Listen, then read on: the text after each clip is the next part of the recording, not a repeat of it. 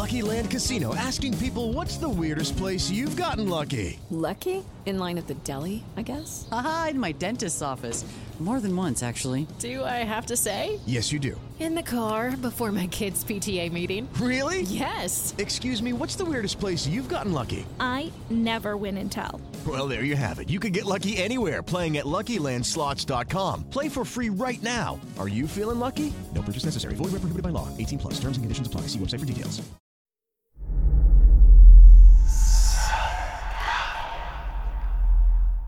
Hey y'all, spooky season is here. And if you're looking for a show to whet your appetite for a little haunted history, then I'd like to invite you to check out Southern Gothic, a chart-topping history podcast that explores some of the most infamous legends, folklore, ghost stories, and hauntings of the American South. We've covered all sorts of stuff from the Bell Witch of Tennessee to the disappearance of the Confederate submarine, the H.L. Hunley.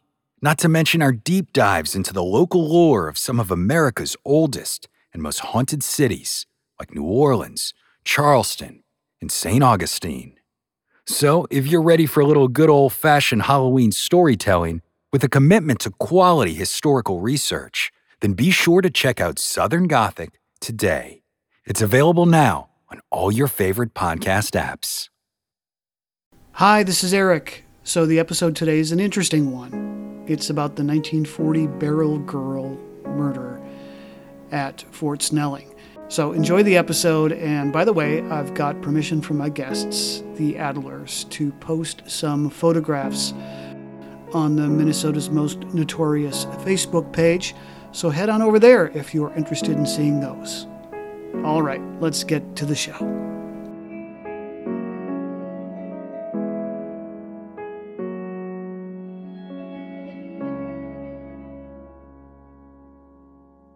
Welcome, everyone, to another episode of Minnesota's Most Notorious, where blood runs cold. I am delighted to be here today in person with Susi and Todd Adler, or Todd and Susi Adler. Do you have a preference? Or we usually go with Susi first. Well, I got it right then. The keepers of knowledge for all things Fort Snelling, especially the Upper Post. And they're here to talk about a brutal and mysterious murder that happened at the Upper Post in the 1940s. Thank you so much for doing this. Thanks for having us. Thanks for having us. So first, I'd love it if you could explain your individual areas of expertise as it relates to Fort Snelling. I tend to study Fort Snelling from about 1880 to 1946, which is when the post was closed as an active Army base. And so it's one of those unstudied areas. A lot of people have looked at the early origins of Fort Snelling from 1819 through 1870. And a lot of people look at it from the Civil War point of view, but no one's really delved into the late Indian Wars up through World War II. And Susi? And I look at it from the viewpoint of World War I.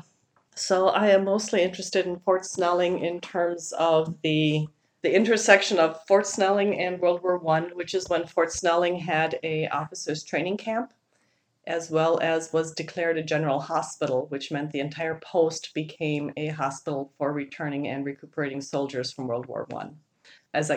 It kind of would make sense. World War I is more of my focus, and this just happens to be where it intersects with Todd's area of interest. So I'd like to start by asking you about the physical fort itself. People can go to historic Fort Snelling here in Minnesota, pay the admission, see what the fort looked like back in the 1820s. But for a lot of people, the Upper Post is a little bit more mysterious. I mean, there aren't tours that you can go on a regular basis per se, although we will talk a little bit about some tours that you guys offer occasionally on your own, which is spectacular. But could you talk about the Upper Post, what it consists of, where it is in relation to the Lower Post?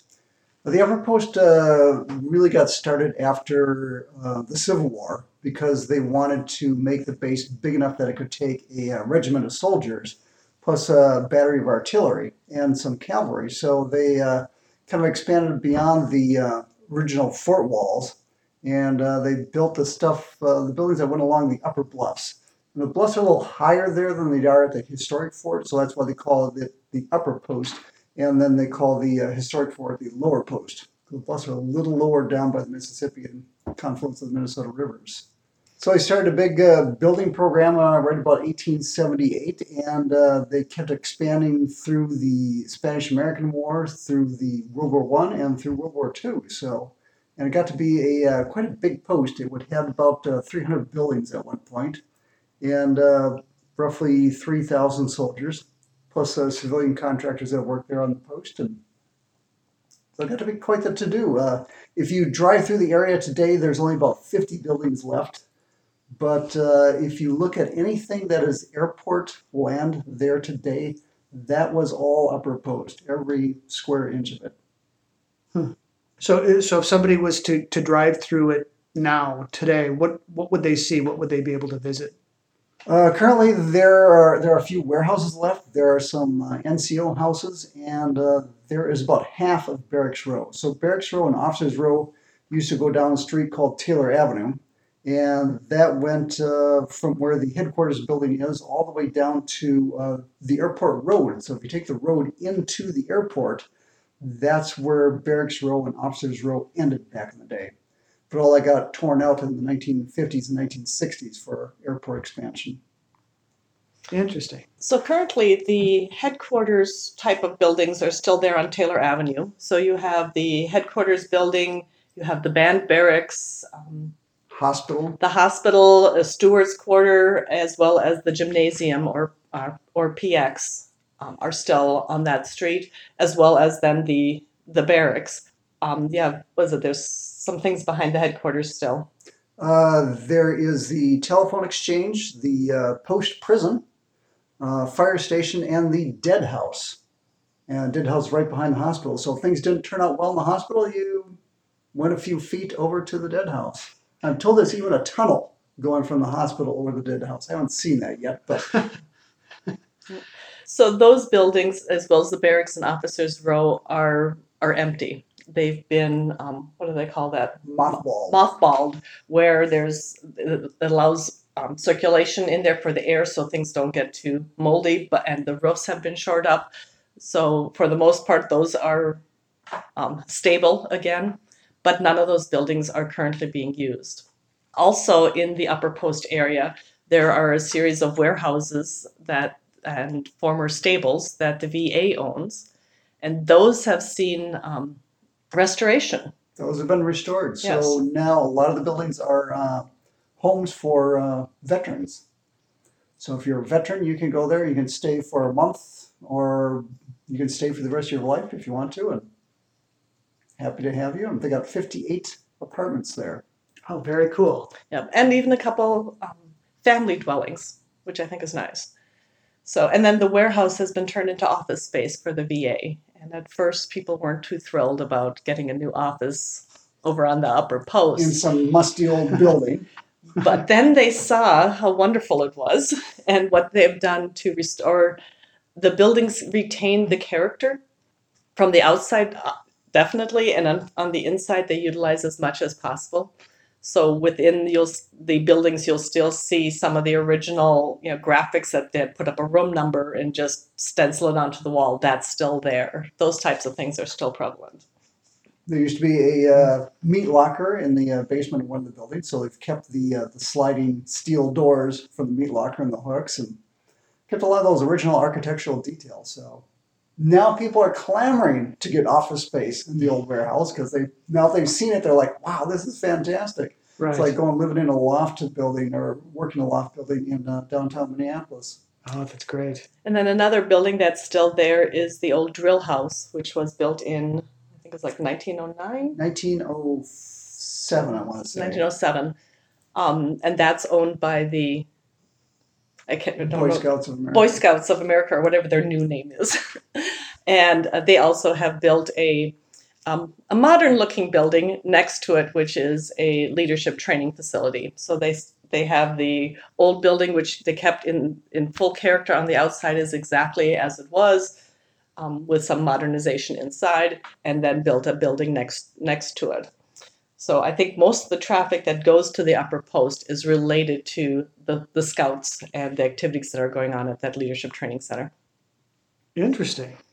So the events that you're about to tell us about now are at a part that no longer exists, right? That is correct. Most of the events that around Mary Jane happened in areas that are now taken over by the airport, but she would have also been in the area that is still physically there. So the barracks that she would have walked by, the 3 that are remaining, she would have walked by, the remainder of them. But she would have walked by those barracks. She would have attended events on the parade grounds. She would have gone to the gymnasium, which was the PX. So she would have walked right by the hospital. I don't know for sure she was born in that hospital, but she was born on the base in 1926. So what is left is still very much a part of what she would have seen and participated in. So if you don't mind, let's get into the details of how Mary Jane disappeared. Can you talk about that fateful day, where she was going, and what we know about what happened to her? Sure. Let me back up a little bit. So Mary Jane Massey was the daughter of a sergeant, William Massey, who was part of the, never write this down, the 3rd Infantry Regiment. 3rd Infantry Regiment. He was a career soldier. This is during the interwar years. And Fort Snelling at that point was kind of the country club of the Army. This was a really good place to be stationed. It was a plum of an assignment. If you got stationed to Fort Snelling, you'd arrive because it had a lot of amenities there, like it had its own hunting grounds and polo, hockey, swimming pools for both the enlisted men and the officers, tennis courts. So you got a good assignment if you got Fort Snelling in the 1920s and 1930s. A movie theater too, right? It Yes. had a movie theater with air conditioning. Wow. And the only building on the post that was air conditioned. Huh. So anyway, so Mary Jane was born at the post in August of 1926. And since her father was a non-commissioned officer, he lived on the post with his wife. The 3rd Infantry Regiment was often posted around the country, but Mary Jane and her mother Golda stayed here even when he was on assignment. He was in Georgia on assignment in April of 1940. So he's actually not counted in the U.S. Census as being in Minnesota, but Mary Jane and Golda still are. So Mary Jane had a fun childhood. She was described as being very outgoing. She loved to wander all over the post. As part of school, she was in Homecroft School, which is over in St. Paul. So the post children went over there for elementary education. And like I said, she really was well known all over the post. And on July 13th, 1940, Mary Jane had been at home. It was a really hot day. Mary Jane was 14 years old, had been home and working in her garden. She occasionally would grow vegetables to sell to other NCO wives. But she was working in her garden and decided that, this is just too hot. There wasn't anything really to pick. So she asked for permission to go to watch the swimmers. And her mother said yes. And so about 4:30 in the afternoon, she went to the pool. And with the caveat, be home for dinner. And she did not return. So she was last seen by the swimming pool about 2 blocks from her home at about 6:30 p.m. that night.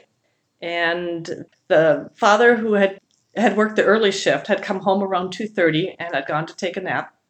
And so around that time frame, he went and got some dog food for the dog, and the mother had decided she was just going to make scrambled eggs for dinner because it was just too hot to cook anything. Sure. And so it's now getting to be 7 o'clock and Mary Jane's not home and they're kind of pissed.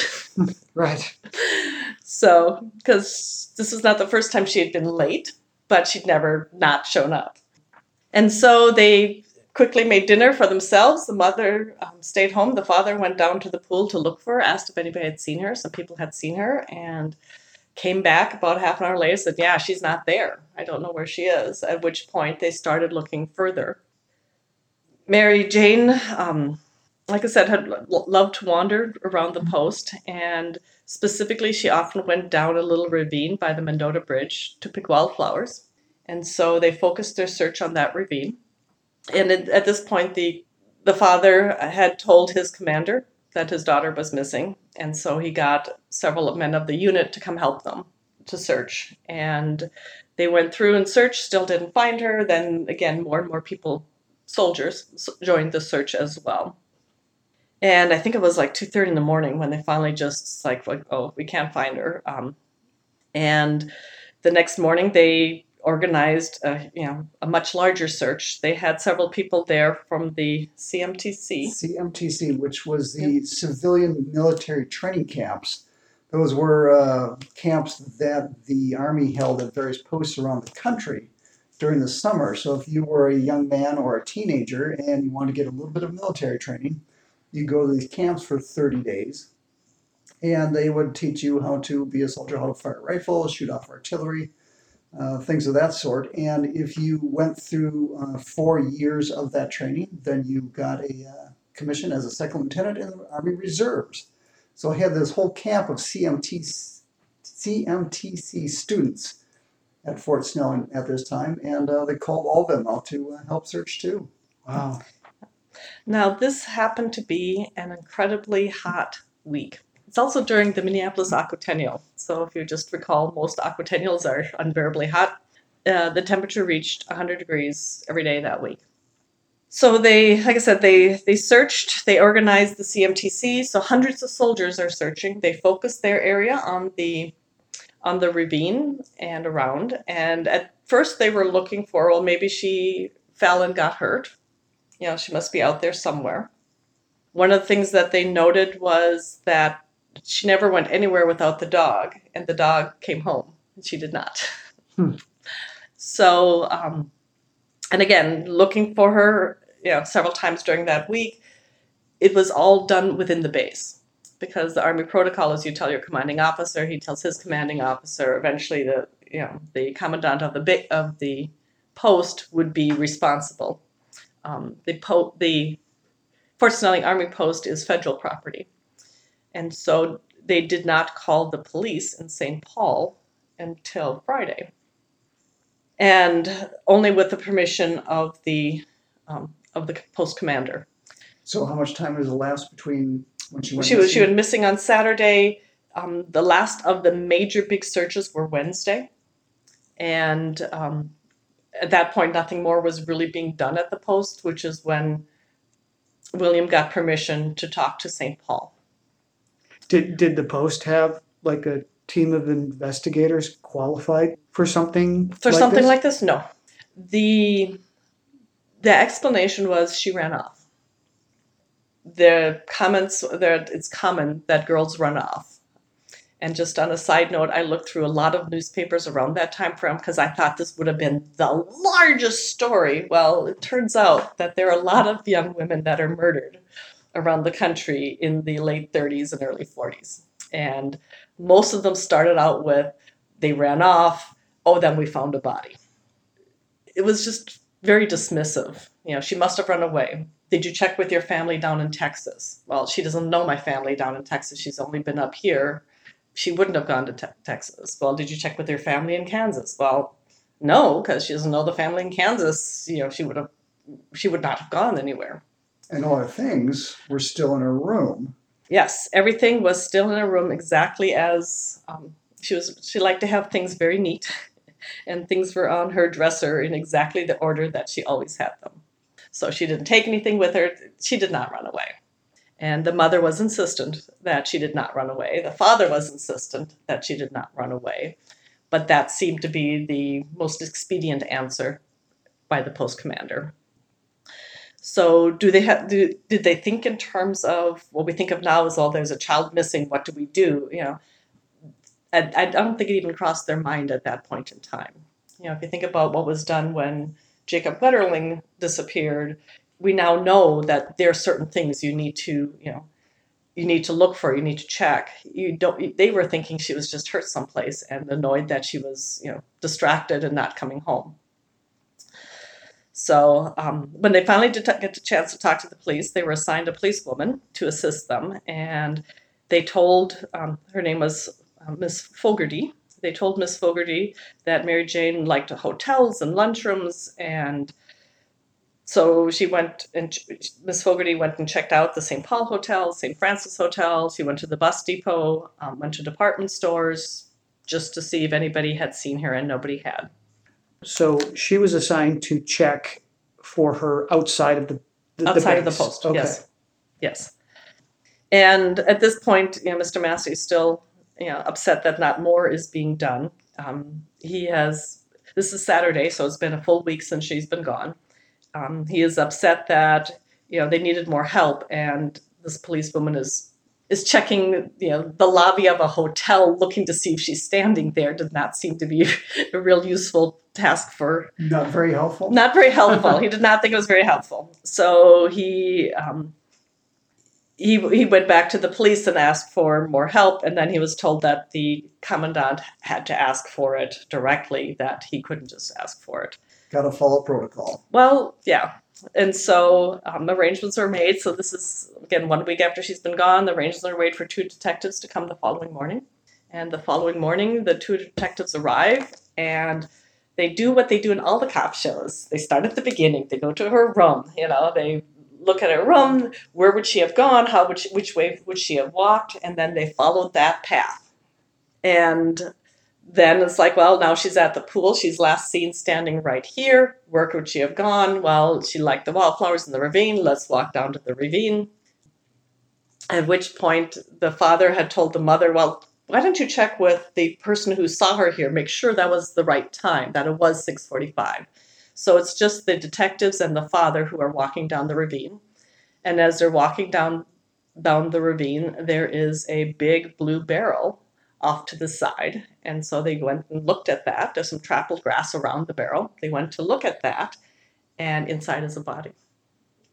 And Mr. Massey at that point says, that's her, that's her, that's her. And the police, at that point, it becomes part of their normal protocol where they pull them aside, they send for a coroner, they, basically, cordon off the crime scene, and then remove her. After an autopsy, they discovered that, yes, it is indeed her. They officially identified her with dental records, although she was wearing the clothes that they had last seen her in.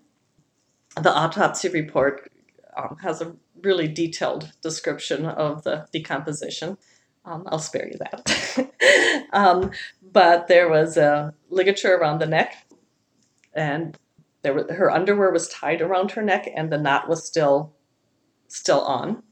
Then there was fractures of several membranes or several vertebrae, but they determined that those were caused when she was already dead, and they were stuffing her into the barrel.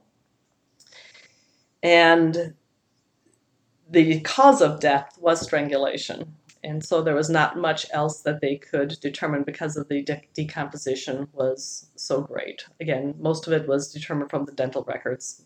The official identification was the dental records, and the unofficial was the clothing she was wearing.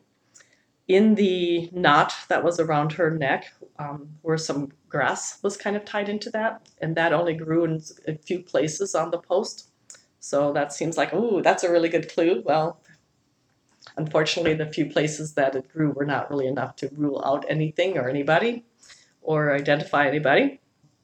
And the drill drum that she had been stuffed into, in the ravine, there were a number of drums like that had just been kind of shoved down at various times. So it wasn't that unusual that it was there. It wasn't where it was supposed to be stored, but it was just kind of like trash jumped over the ravine.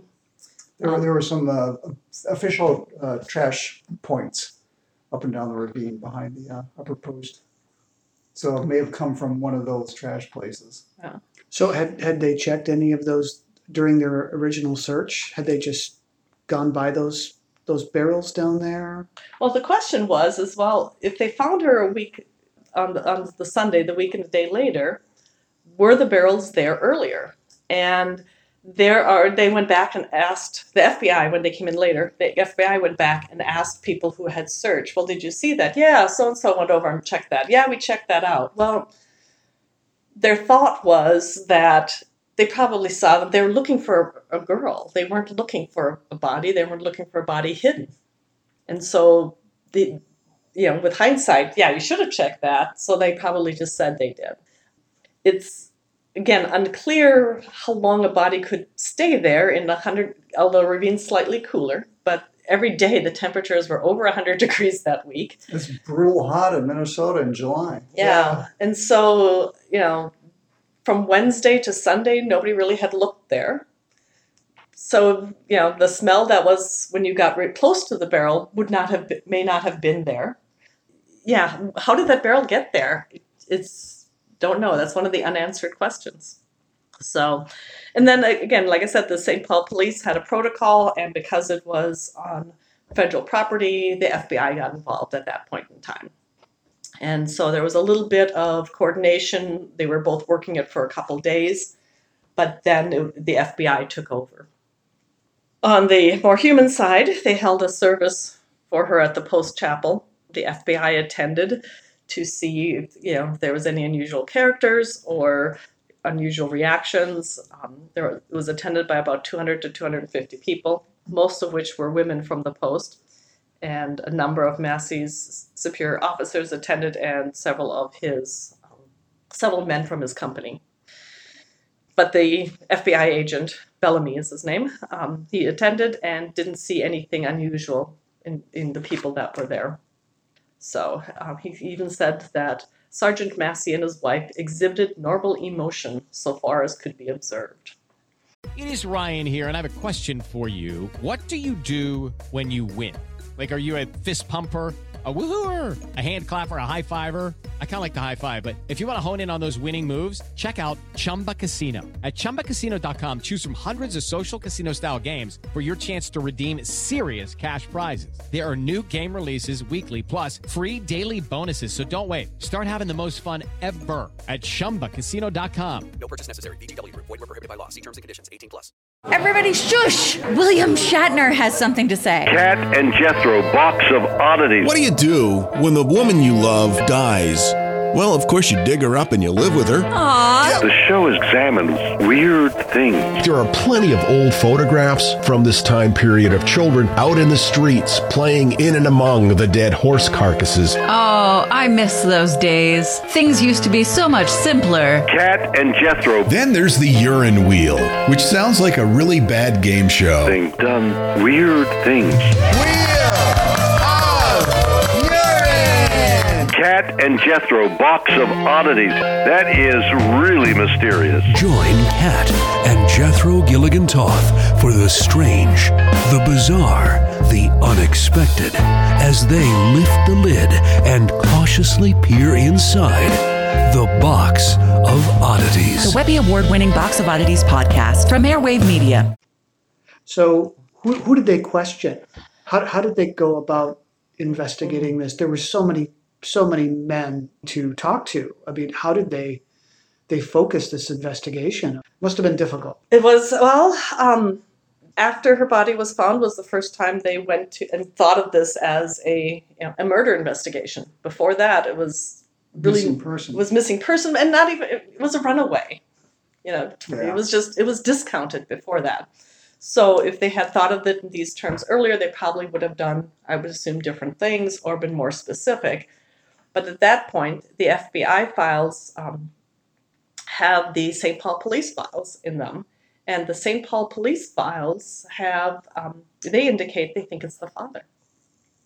But then they also indicate, because he was interviewed multiple times, they indicate the timeline of where he was.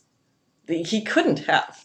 There was no time. He was never alone after she was missing.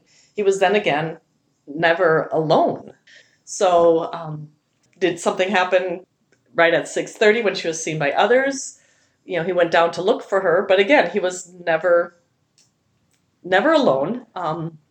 So it didn't make any sense, and especially not to me, and certainly not to Golda, who at several points wrote into the FBI, why are you focusing on us? Why aren't you looking for the man who did this? And William and And Golda provided lists of men that he had trouble with. Maybe somebody was trying to get back at him because he's a commanding non-commissioned officer. You don't always like your sergeant. They looked at that. They looked at troublemakers who had been at the post in the CMTC because it's recurring in the summertime. They looked at that. They looked at mostly people that had some sort of interaction with the family. And most of the names were provided by Golda and William.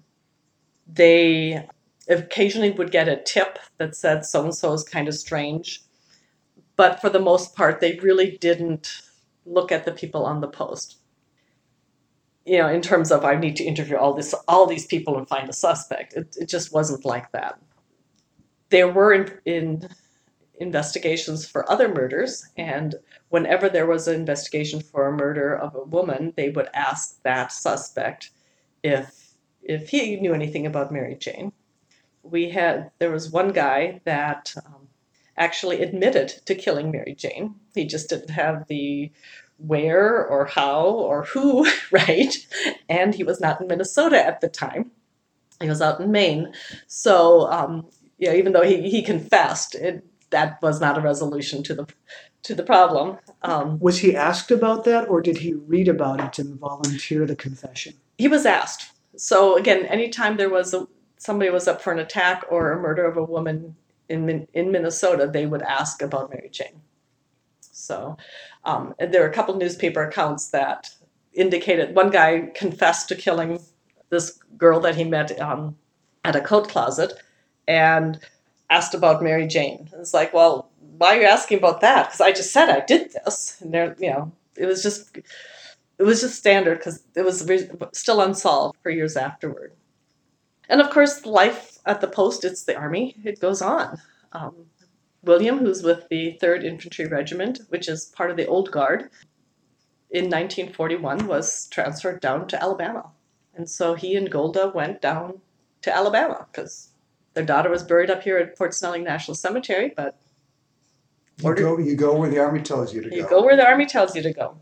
And down in Alabama, Golda was still very, very active with volunteer work. When she was up here in Minnesota, she was very active in the Girl Scouts, as well as the Red Cross and the Officers' Wives Clubs.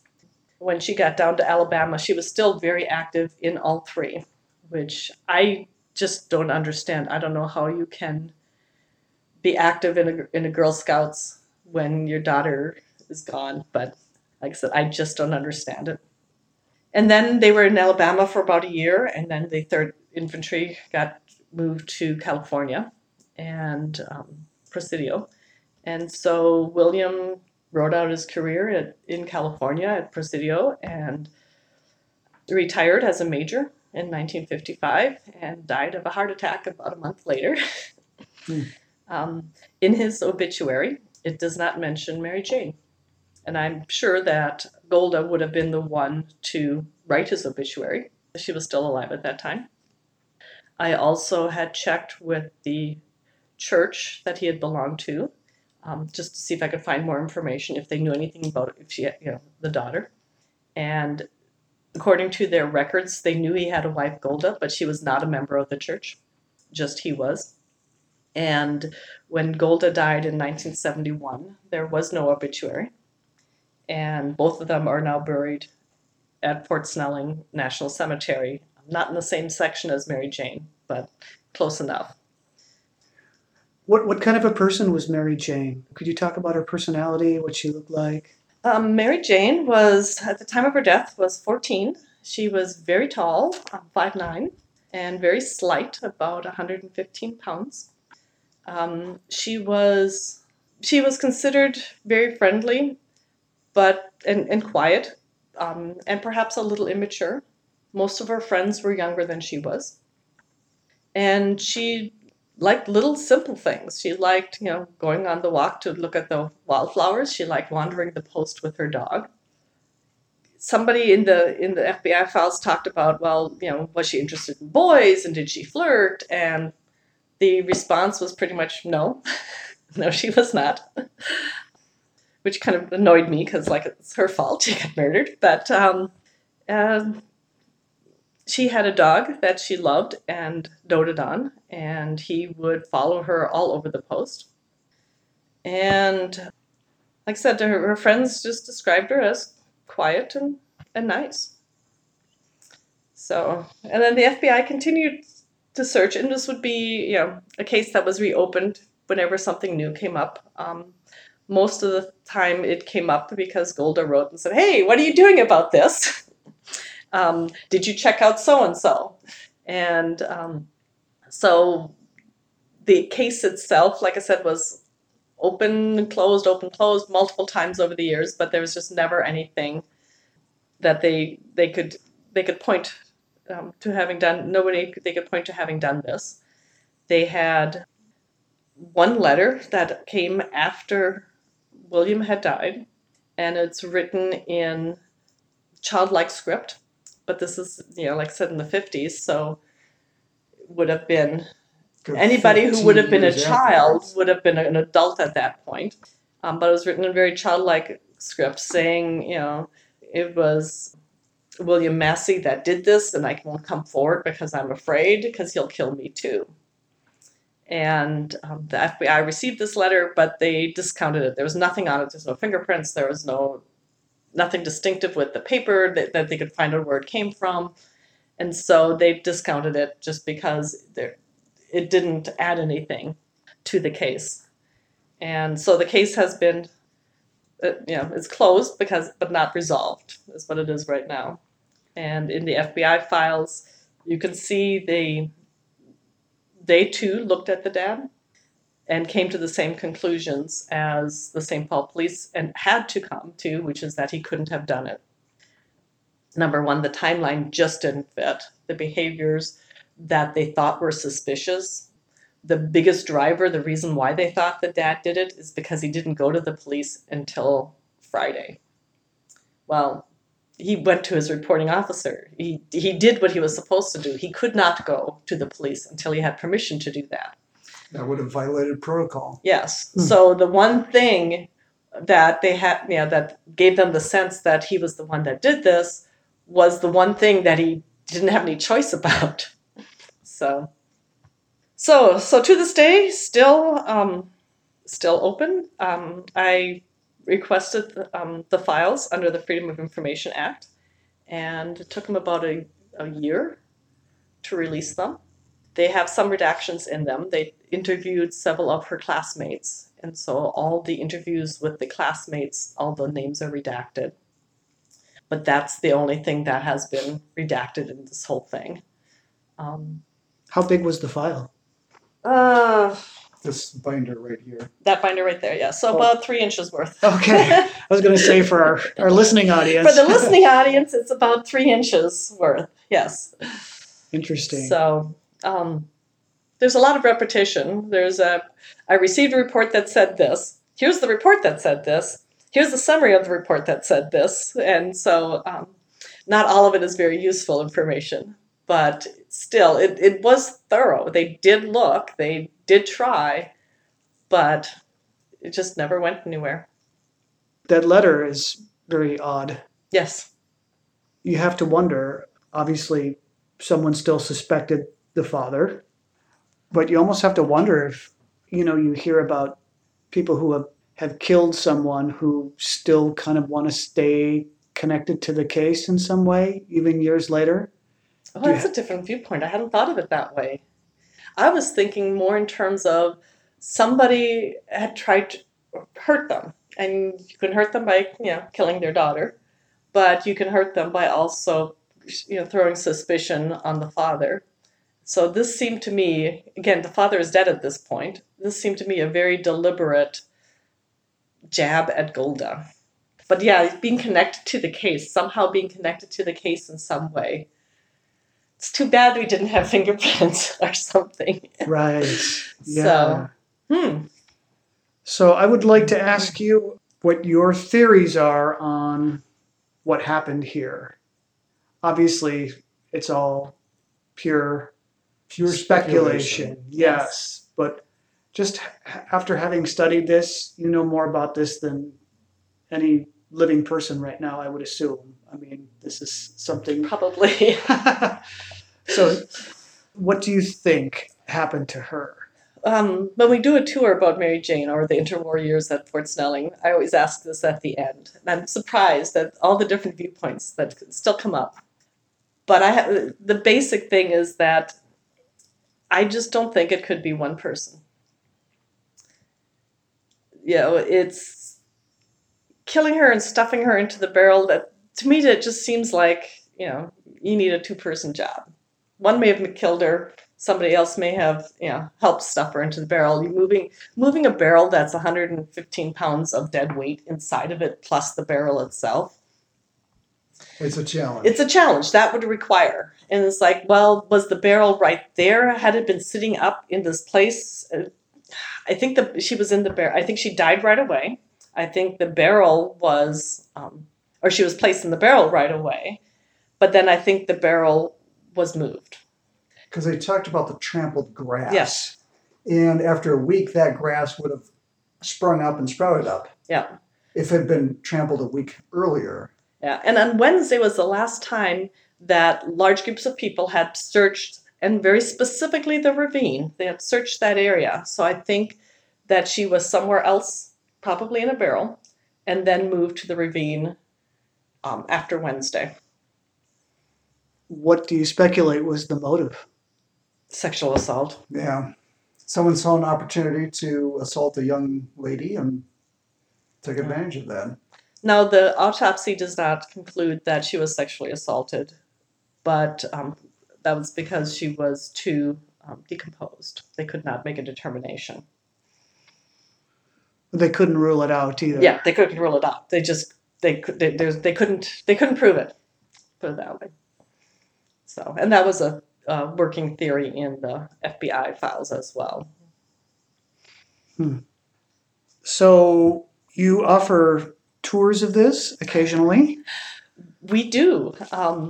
Originally, we were just doing tours of Fort Snelling Upper Post in general, and then we could do a 9-hour tour, and nobody wants to come to that. So we broke it down into segments, and because Mary Jane was so integral to all parts of the interwar years, we actually called this, even though it was a Mary Jane Massey murder mystery tour, it was really about the interwar years. She's born at a time when this is a thriving, great community. There's all these social events going on with the Twin Cities. It's like I said, as Todd mentioned earlier, the cream of the locations you can be stationed. And so all the things that made the Post unique and interesting were things she participated in. So although the movie theater is gone right now, she, the night before she disappeared, had been in the movie theater. So she would have gone to the PX. She would have gone to, stood at the artillery fields to watch the parades, military parades. She would have, listened to the band. She would have attended their dances. She would have all the things that were part of the social aspects of Fort Snelling during the interwar years were things that she participated in. And so when we give the tour, it's the interwar years, and then we tell the story of Mary Jane throughout. And how can people contact you regarding these tours? If you want to see what tours we have going on, if you're on Facebook, look us up under Fort Snelling Foundation, and we have an events page there. And we haven't got tours posted yet for this year, but we will. I always say this is the last Mary Jane tour, and it's never the last Mary Jane tour. It is such a popular tour that we pretty much end up doing a tour every year. Yeah. So what is the Fort Snelling Foundation? That is the Facebook side of our little Fort Snelling support group called the Fort Snelling Historical Society. And what we do is we raise funds to help with the restoration and programming at Fort Snelling. So we provide them funds to buy uniforms or get materials they need to do their interpretation. And we collect and tell the stories about Fort Snelling, like Mary Jane's story. You alluded to this earlier, but there have been some really amazing things happening with these buildings in recent years, in the last 10, 20 years? There is just a ton of activity going on down there. VA has wrapped up their rehabilitation of the stables to turn into apartments. They're working on more buildings to turn into more offices because the VA is critically short of office space. So they need some new offices so they can take people out of their existing buildings so they can remodel those buildings. And there's now no space to do so. Plus the Boy Scouts are finally done with their new headquarters on the Upper Post. The Historic Fort is redoing their campus. So they've got some of the money from the legislature that they need to redo their campus. They got $15 million out of the $30 million they need. So they're going to get started on that probably this year. And in addition to all that, there's a development company called Dominium that's rolling into the Upper Post, and they're going to turn a lot of the buildings into housing. So lots of activity going on this year. We might do some tours that just highlight all the different activities going on. Have you thought about putting together like a self-guided walking tour? We thought we'd do a cell phone tour. We haven't got around to building one yet, but so many projects to work on. Well, this has been great. Thank you so much for joining me today. Thanks for having us. It's been fun. It is Ryan here, and I have a question for you. What do you do when you win? Like, are you a fist pumper, a woohooer, a hand clapper, a high fiver? I kind of like the high five, but if you want to hone in on those winning moves, check out Chumba Casino. At ChumbaCasino.com, choose from hundreds of social casino-style games for your chance to redeem serious cash prizes. There are new game releases weekly, plus free daily bonuses, so don't wait. Start having the most fun ever at ChumbaCasino.com. No purchase necessary. VGW Group. Void where prohibited by law. See terms and conditions. 18+.